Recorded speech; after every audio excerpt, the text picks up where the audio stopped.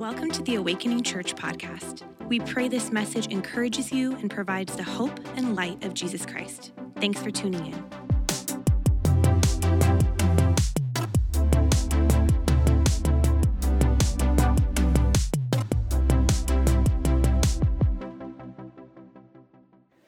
Hi. Yeah, we're awake. Love it. Hi, guys. Those of you watching online in person, wow, thanks for not going to watch the game and being here. I'm happy. That's cool. So good to see you guys. If we haven't met, my name's Nassim. I'm our discipleship pastor here on staff. It is really exciting to dive into God's word with you. And this morning, we are in part 3 of a sermon series we're doing called Prodigal. We're going through Luke 15, the parable of the Prodigal Son. And if you weren't here last week, I really want to encourage you to go listen to Roland's sermon. Our youth pastor preached a powerful sermon on the younger son. And today, I'm going to be preaching out of Luke 15, but through the lens of a different character in the story, through the lens of the older brother.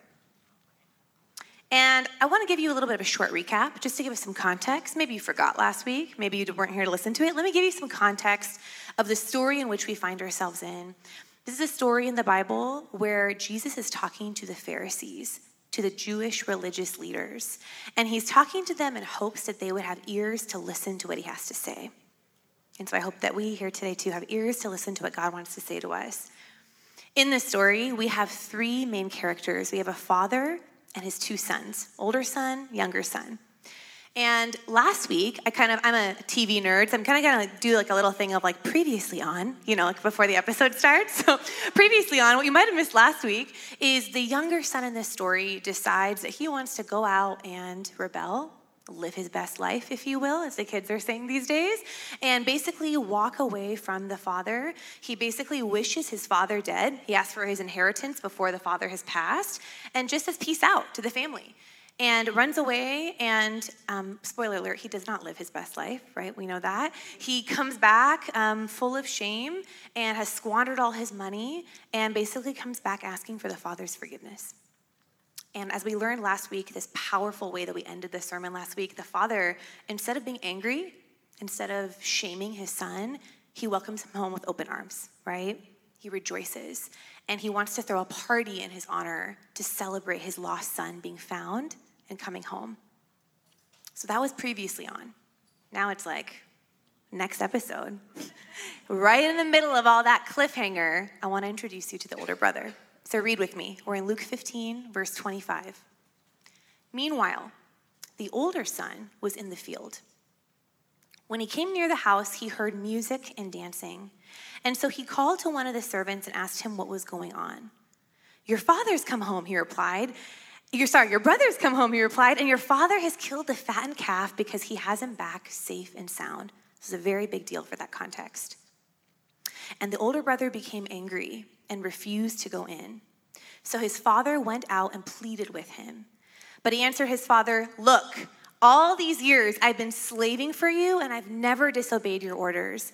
Yet you never even gave me a young goat so I could celebrate with my friends. But when this son of yours, who squandered your property with prostitutes, comes home, you kill the fattened calf for him. My son, the father said, you are always with me, and everything I have is yours. But we had to celebrate and be glad because this brother of yours was dead and is alive again. He was lost, and now he's found. Will you pray with me?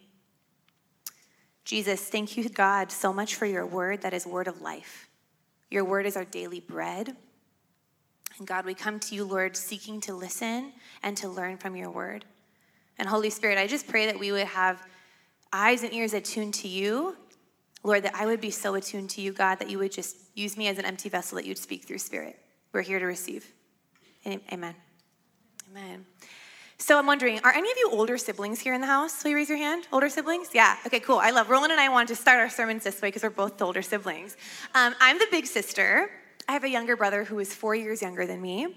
And I'd like to say that growing up, the dynamic was just hard, right? The dynamic was hard. I think just being older sister, younger brother, 4 years, 4.5 years, was just enough time where you just kind of get on each other's nerves, right? Anyone else? Yeah, that's just what it was. I have a photo of us at our cuteness prime that I want to show you. I know. I like for you to just look at like my subtle side eye, kind of glancing over at his cake. I'm thinking my parents probably just got me a cake as like a supplemental, yeah, you can get attention too. But it was probably like his birthday, I think. But I'm like, is my cake as good as his, right? Am I still gonna get attention? Just glancing over, like how cute he is. And then this is us today. This is us today. This was at Thanksgiving a few months ago. I love my brother so much. We've only grown closer as time has gone by. So love him. Being the psychology enthusiast that I am, as I've grown older, I've been really fascinated with tools that help us understand how we relate to the world.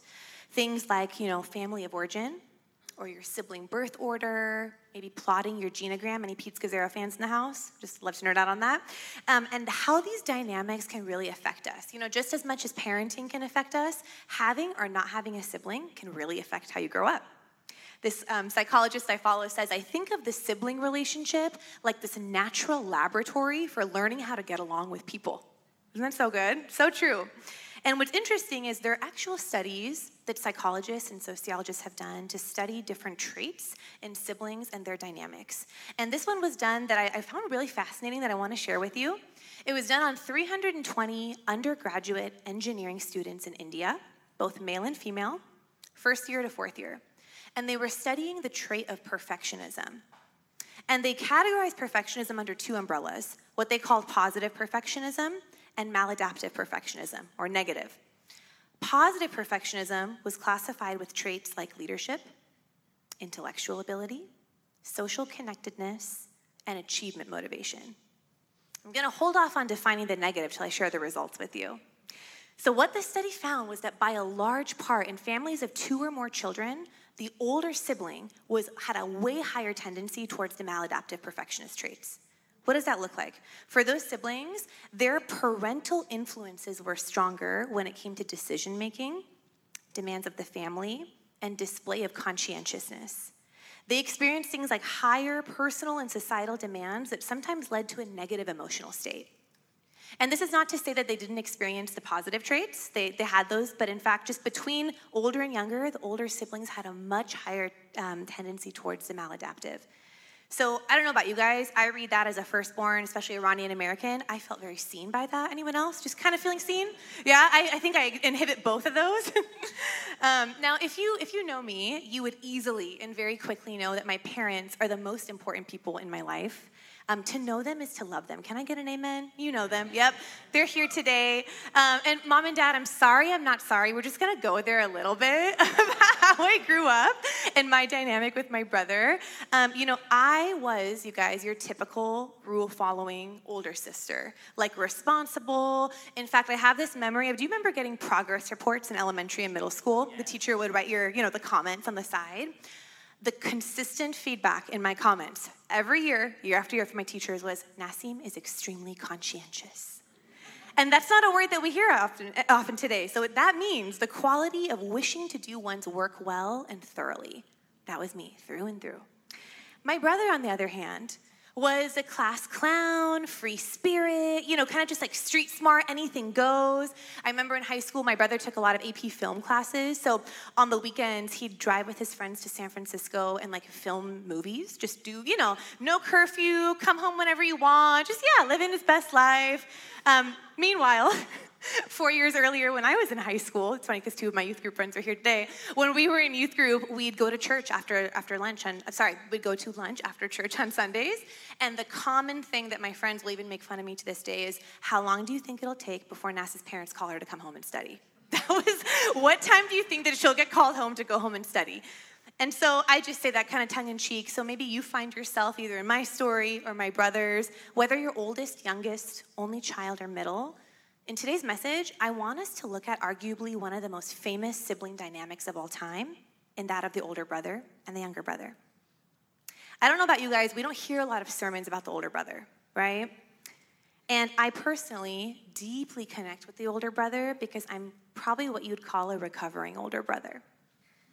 And in this sermon, I hope to illustrate and unpack the power of this dynamic through the medium of a painting. It's an oil painting that you might be familiar with. It is Rembrandt's Return of the Prodigal Son. Let's take a look at it. Author, priest, and theologian Henry Nouwen spent hours at the Hermitage Museum in Russia with this painting. I don't know about you guys. I can't imagine spending probably more than 15, 20 minutes with one piece of art, but he spent days and days with this piece of art, which that's really cool. And so much so, he was so fascinated that he wrote a book on the painting and his insights. It's called The Return of the Prodigal Son. Side note, highly recommend that as a supplemental reading if you want to nerd out. Wonderful book. I will be quoting much of Henry Nouwen in today's sermon. Henry Nouwen was deeply moved by the older brother in this painting. And I want to read to you, he says of his experience with this painting, quote, "I recall gazing at him, the older brother, for long periods and wondering what was going on in this man's mind and heart. He is without a doubt the main observer of the younger son's homecoming. I quickly realized the complexity of the reunion, the main observer watching the father embracing his son that appears very withdrawn. He looks at the father, but not with joy. He doesn't reach out, nor does he smile or express welcome. He simply stands there at the side." It's pretty accurate, right? I want you to look at the painting now. What do you see? Maybe jot it down or just kind of make a mental note. What's your main observation?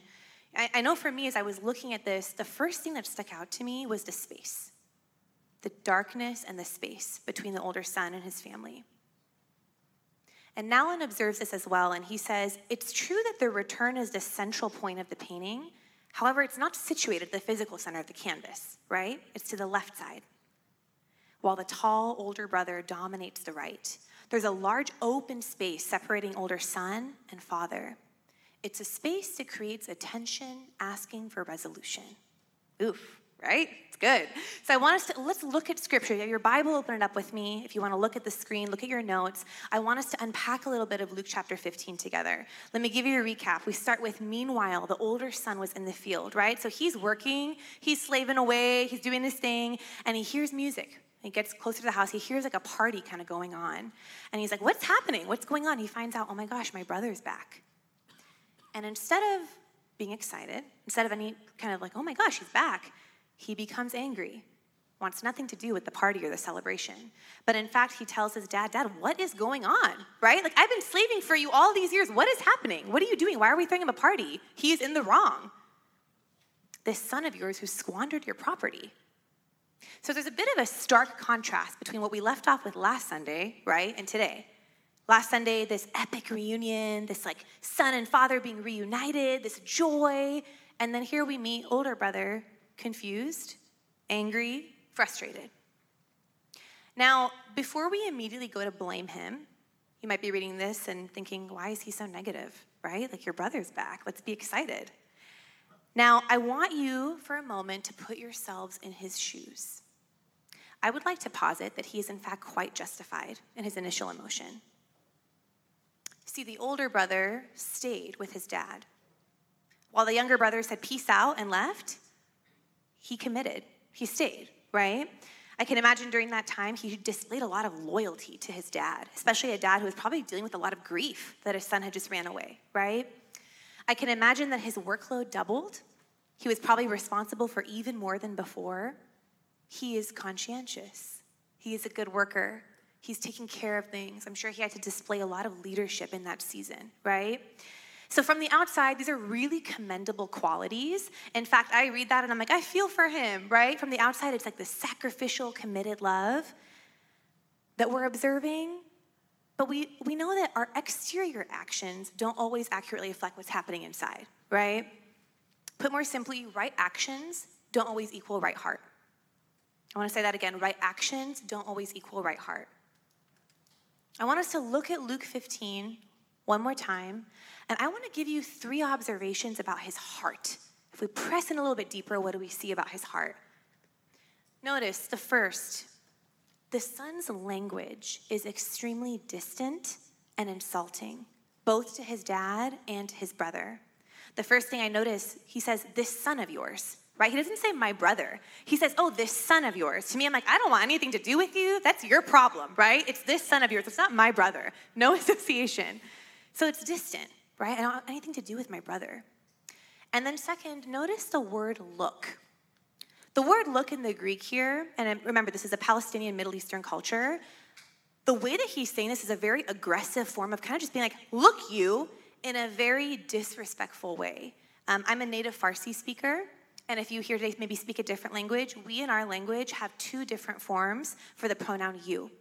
And I want to just give you a little bit of a Farsi lesson here. The pronoun you that in Farsi says to is familiar. That's how I would talk to a friend or a peer. It's extremely familiar. The pronoun shoma is you that you would reserve for a parent or an elder or someone in authority. In this case, it's literally like the son saying to his dad. I can't imagine what would happen if I would say to my dad, okay? You don't do that. It's extremely disrespectful. So the language is distant and insulting. The second is there seems to be this sense of entitlement over what he is owed. Notice that he says, all these years I've been slaving for you. That word slave is actually slave. Can you imagine? Like, it's like, Dad, like, yeah, I don't delight in what I'm doing. I'm slaving away for you. Almost like doing something in order to get something in return, right? All this time I've worked so hard for you, never gave me a party. Like, I deserve X, Y, Z.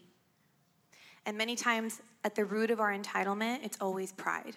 Whether we want to admit it or not, there's a pride that is festering and brewing.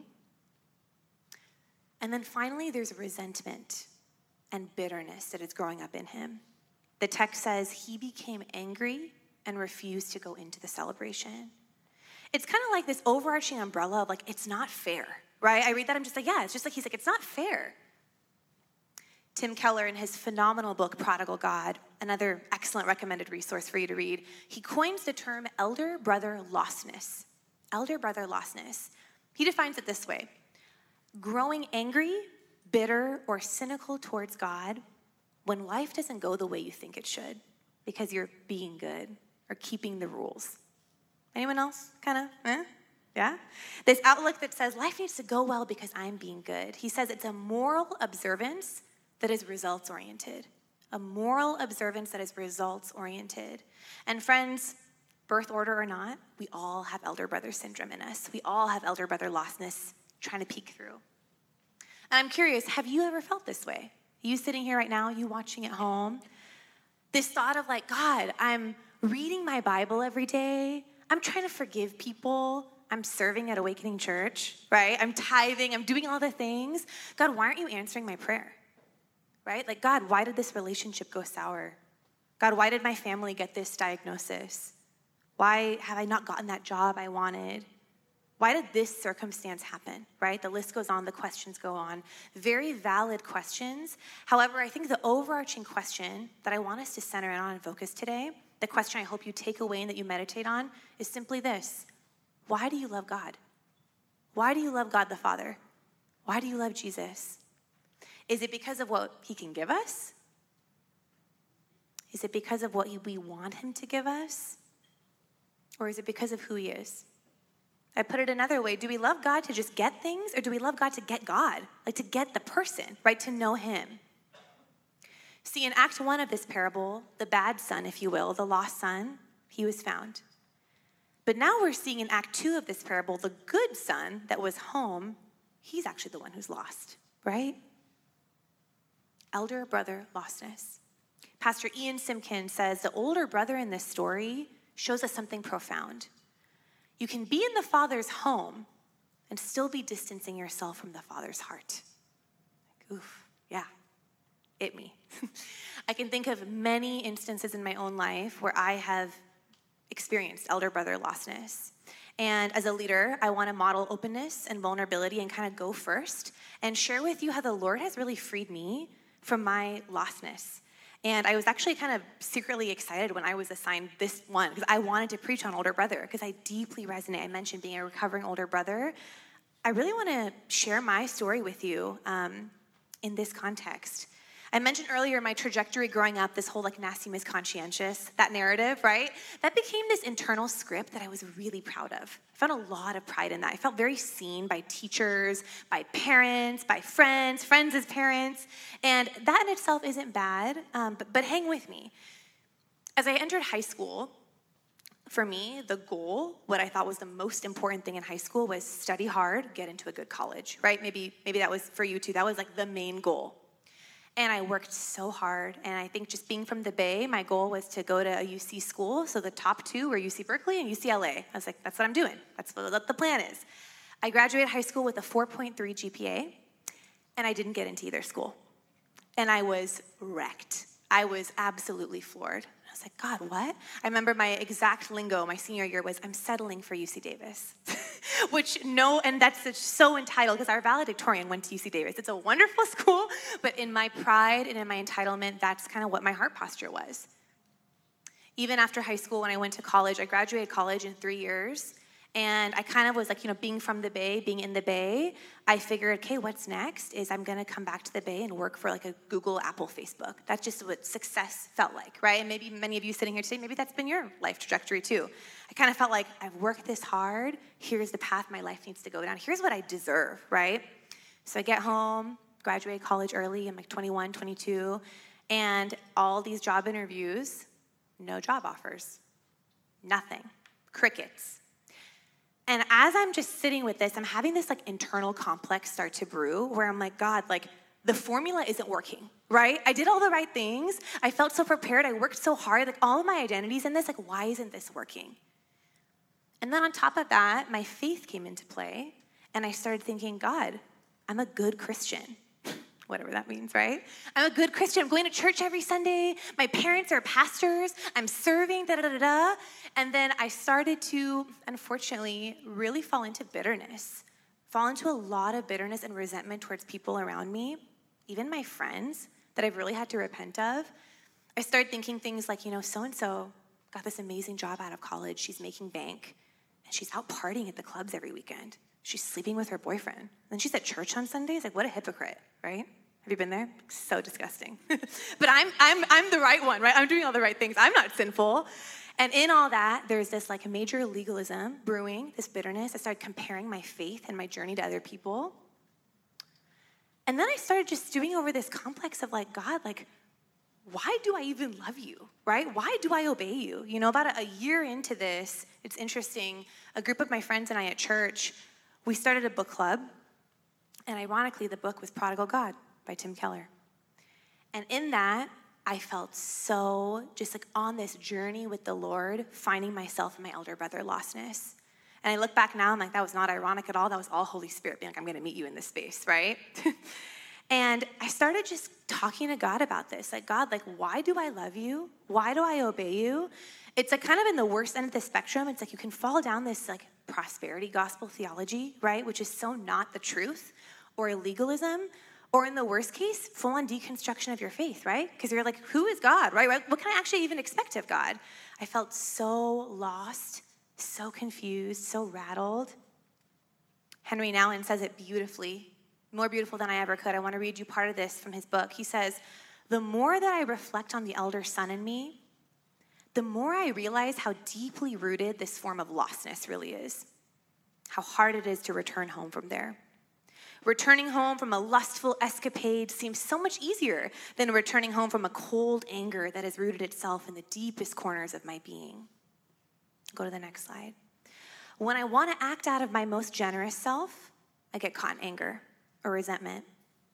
Just as I want to be most selfless, I find myself obsessed with being loved. Just when I think I'm capable of overcoming my temptations, I feel envy towards those who give in to theirs.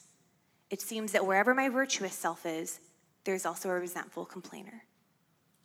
Mic drop, right? Like, I'm done. So friends, in this story, the older brother is trapped. He's trapped by his bitterness, by his resentment, the same way I was trapped, the same way maybe you are sitting here today, maybe you are. So what must we do?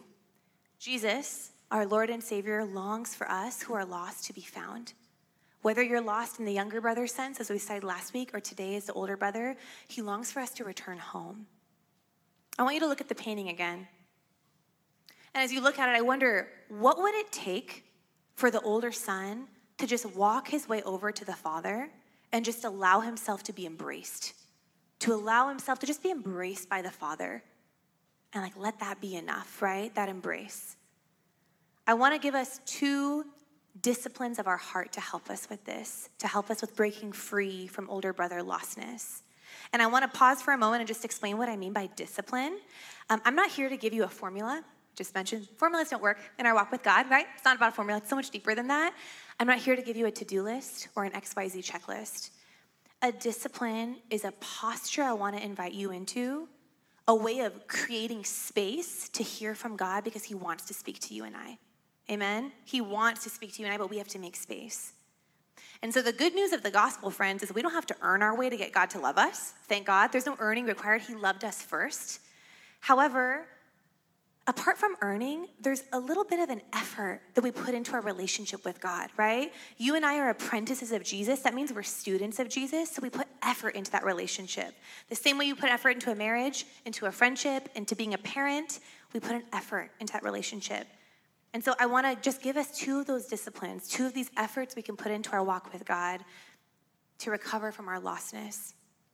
And the first is delight. Delight. Maybe not what you were thinking, right? The older brother was obeying to get his inheritance. It was results-based obedience, right? There was joylessness. There was just dutifulness in what he was doing. All these years I've been slaving for you. There was no delight in even getting to know his father. And so I think we need to flip the script and kind of start to act out of this delight-based obedience. I know that's not scholarly, it's not Tim Keller, but it's a Nassim Khalili term, so let's hang with it, right? Delight-based obedience. I think it goes. What do I mean by delight-based obedience? I want us to look at scripture. Psalm 1, verse 2. Psalm 1 is one of my favorite psalms in the Bible. It says, "Blessed is the one whose delight is in the law of the Lord, who meditates on the law day and night." Now, I want to normalize something as we read that. We might not always desire to be in God's word 24/7, right? Just me, I'm sitting here as a pastor telling you that. That's not me. There's no shame here. Yep, that's normal. Let's normalize that. There's no shame. But how can we get there, right? How can we get there? That's like something we should be curious about. Pastor and author Chris Nye taught on these verses in a recent sermon that really moved me, that really challenged me. And he was saying, what if there's something cyclical about those two actions that's not necessarily linear in our walk with God? Almost like the more we discipline ourselves to meditate on God's word, the more then we start to delight in it. The more then we start to desire it. And then in return, the more we desire it, the more we delight in it, the more you crave it, right? The more you want to be in it. It's this cyclical thing. And so, friends, a life with God should yield this kind of delight. I don't know about you guys. I think so often, I was just telling our proteges this yesterday at our retreat, I think that we have this two-dimensional view of what the good life is. This social media grid of Instagram, what is like success. And if anything goes wrong in our lives or doesn't pan out the way we think or want, we're immediately crushed, right? And I think God is like, let me give you a 3D view. Let me crack open the dusty window and give you a 3D view of the life that you can have in me that is flourishing. The life that is just like, who is God? Simply, who is God, right? The more you delight in God's word, the more you can cling to promises of who he is. Gosh, I think even in my own life, just off the top of my head right now, I'm like, God, you bottle all my tears. Every tear I've ever cried in the quiet place, not one tear has gone unseen. He bottles it. He is my sustainer. God is my comforter. God restores me. God goes before me and behind me. Those are just things that have been true to my life today. I wonder, what is that for you? Those are promises that I'm clinging to. I crave to delight in the Lord as I get to know those things about God, right? I want to linger in his presence because of who he is. I think about the worship song, Nothing Else. Maybe you're familiar with it. We sing it a lot at Awakening. I want to read these words. Should I sing them over you? Just kidding. I'm going to read them. Just making sure you're still awake. I'm sorry when I forgot that you're enough. I'm caught up in your presence. I just want to sit here at your feet. I never want to leave. I'm not here for blessings. Jesus, you don't owe me anything. And this, more than anything that you can do, I just want you. Gosh, may that be true of us, right? Delight, crave him, linger with him. It is so freeing for our lostness. And then the second way that we can train our hearts to break free from that lostness is trust. Church, it's trust. Notice that the first thing the Father replies with, son, you're with me always. You're with me always. Gosh, I love that the first thing the dad tells him is like he reassures him of his identity. First thing he says, he reassures him of his standing, right? In like today's lingo, it's like, I got you. right? I got you. You belong with me. I think about the older brother standing at the side, and I wonder, like, did part of him want to be invited in, right? Did part of him, like, want to be wanted? Or, like, Dad, do you care if I come in too? And, like, gosh, as I was praying, I was like, someone here needs to know that, like, you are wanted. You are wanted by your Father. You are loved by your Father. You are not less loved for anything that you've done or haven't done. He wants to embrace both sons, both daughters. Amen? That's who he is. And friends, we have to come to a place of trusting that God wants us, trusting that God loves us. He says, let me embrace you. And the more that we trust his love, I think about all the ways we white knuckle, right? All the things that we're holding so tightly. The more that we trust God, the more that our grip slowly opens up, right? Our lack of control, our entitlement, our doubts of how things are going to turn out. And I say that, and I say that as like a nugget to give you, but I want to just make sure I say this. That takes effort. It's a discipline. It takes daily resolve, sometimes hourly, right? Literally, I feel like it's sometimes hourly. Daily resolve, hourly resolve of God, I want to trust you. I want to lean into you. It reminds me of Psalm 32:1. Steadfast love surrounds the one who trusts in the Lord. You know, I mentioned my own story earlier, and I want to circle back to it.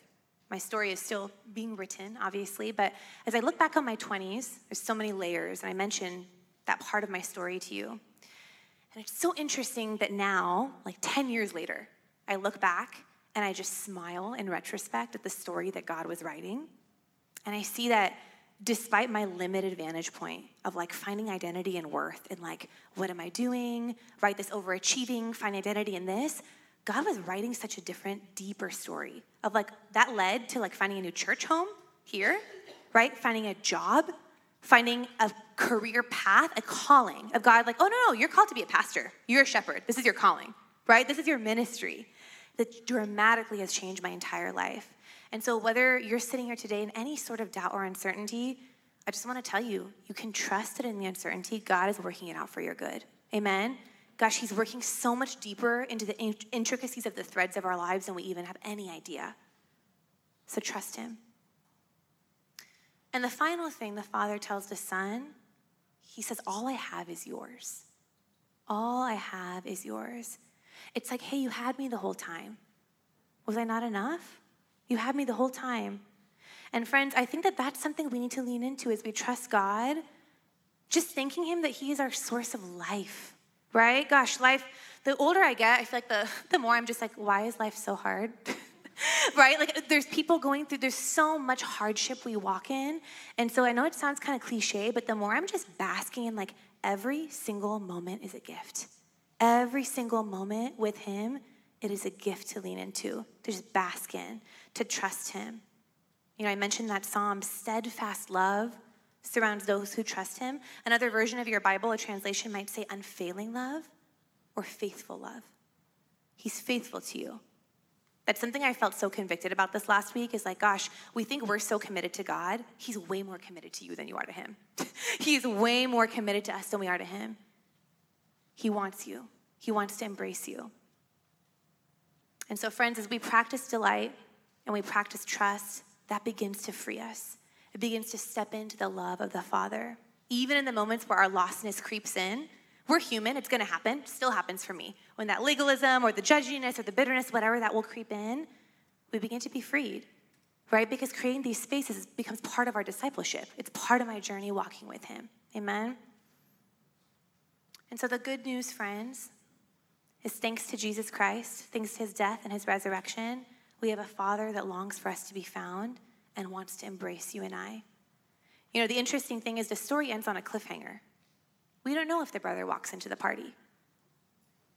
And I love that it ends that way because in a way, Jesus is telling this to the Pharisees, the Jewish religious leaders, in a way of inviting them in, right? Remember how legalistic they were? It's like, will you step into the feast of the Father? The same way that I think that's an invitation for you and I today. Will we step into his love? I've read this passage so many times growing up, and verse 28 popped out at me as I was preparing. I'm like, God, I never realized this. It says, the Father came out of the party and pleads or begs his son to come in. Isn't that interesting? The same way that the father rushes to the younger son to run after him, he runs out of the party and begs the son to come in. After all the insults, after all the distance, after all the disrespect, it's like this tender, compassionate love. It's like, no, I want you here. You belong with me. So will you step into that love? Will you believe that that's enough? And so as we step into this time of worship, I want to end this sermon today with a challenge to our church. It's a bold one, and I want to invite you into this. See, church, you might be sitting here today and you totally relate to my story maybe. You see that in yourself, maybe the younger. We cannot step into disciplines like delighting and adoring our Father and trusting him until we come from a place of confession, first and foremost. Confession is saying, I want to change ways. I don't want to be like I was before, right? I want to confess how I was, and I want to make it kind of like a turn. I want to repent. And so I think that there's power, us doing that as a church together. And so I'm going to lead by example. I want to just pray over us. Will you get up with me and get on your knees in a posture of surrender? If you feel convicted, will you just stand up and get on your knees, if you're able, and close your eyes?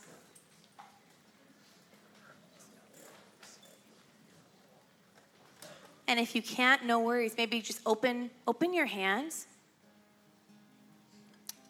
Take a breath. When we get on our knees, this is kind of like full surrender. We're saying, God, I'm yours.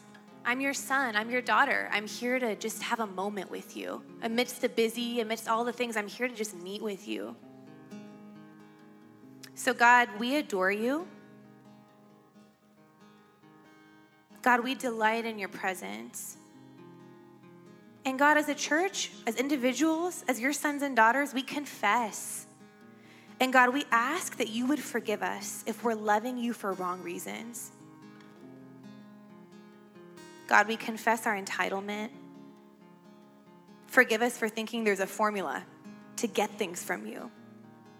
Forgive us for being two-dimensional when you want us to have this 3D view of who you are as our good Father. And God, we want to confess, Lord, if we've been an older brother who's hurt a younger brother, whether it's in the church or not in the church, I want you to think about maybe the last time that you said, look you, to someone either under your breath or actually audibly.